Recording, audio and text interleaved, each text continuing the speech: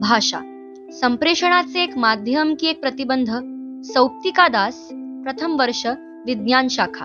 अनुवाद ऋग्वेदा बागवे.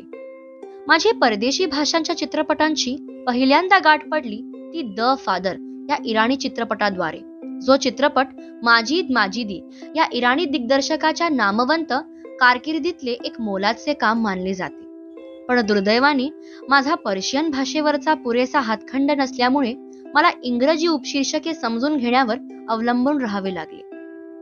काही वर्षांनी मला एलिझाबेथ एकादशी हा आणखी एक प्रादेशिक चित्रपट सुचवला गेला.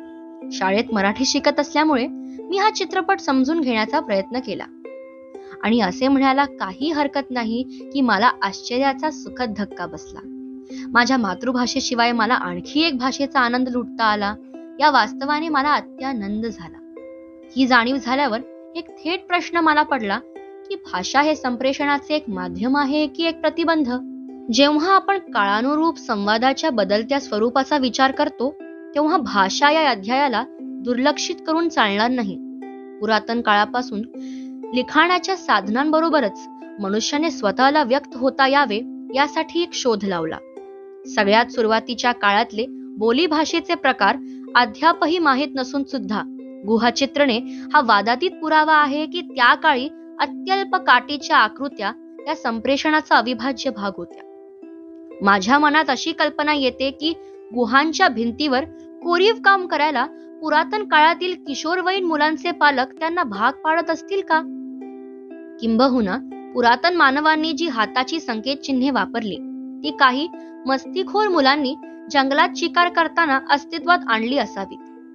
मला असे वाटते की याचा थांगपत्ता आपण कधीच लावू शकत नाही. सध्या परिस्थितीत पाहिले तर समाज माध्यमांवर आपल्या भावना व्यक्त करण्यासाठी इमोजीसचा वापर, चित्रणे यांचा एक संभवनीय भाषा म्हणून वापर सिद्ध होतो.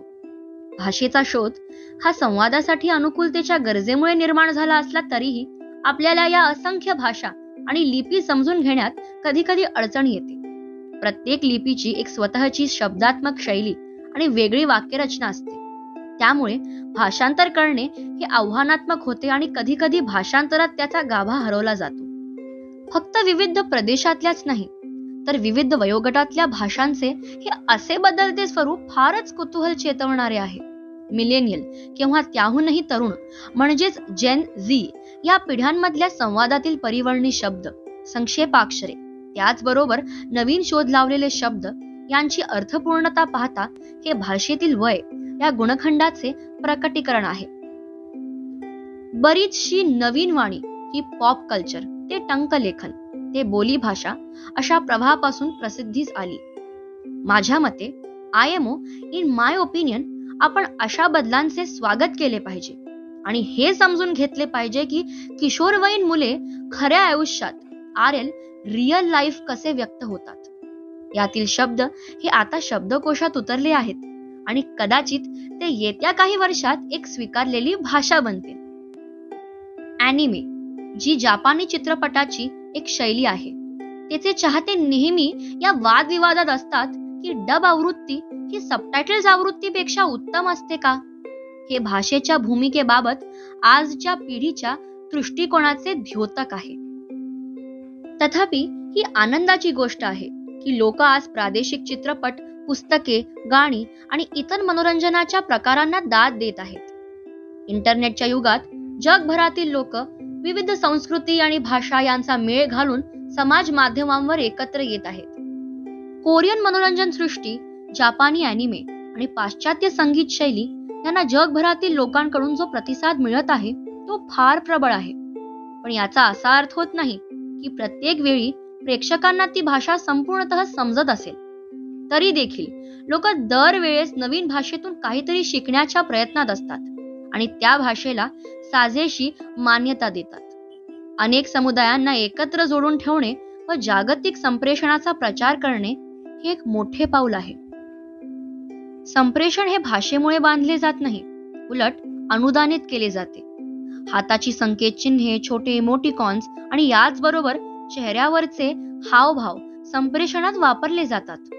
थोडक्यात सांगण्याचे झाले तर जशी घरासाठी वीट तशी संप्रेषणासाठी भाषा महत्वपूर्ण आहे.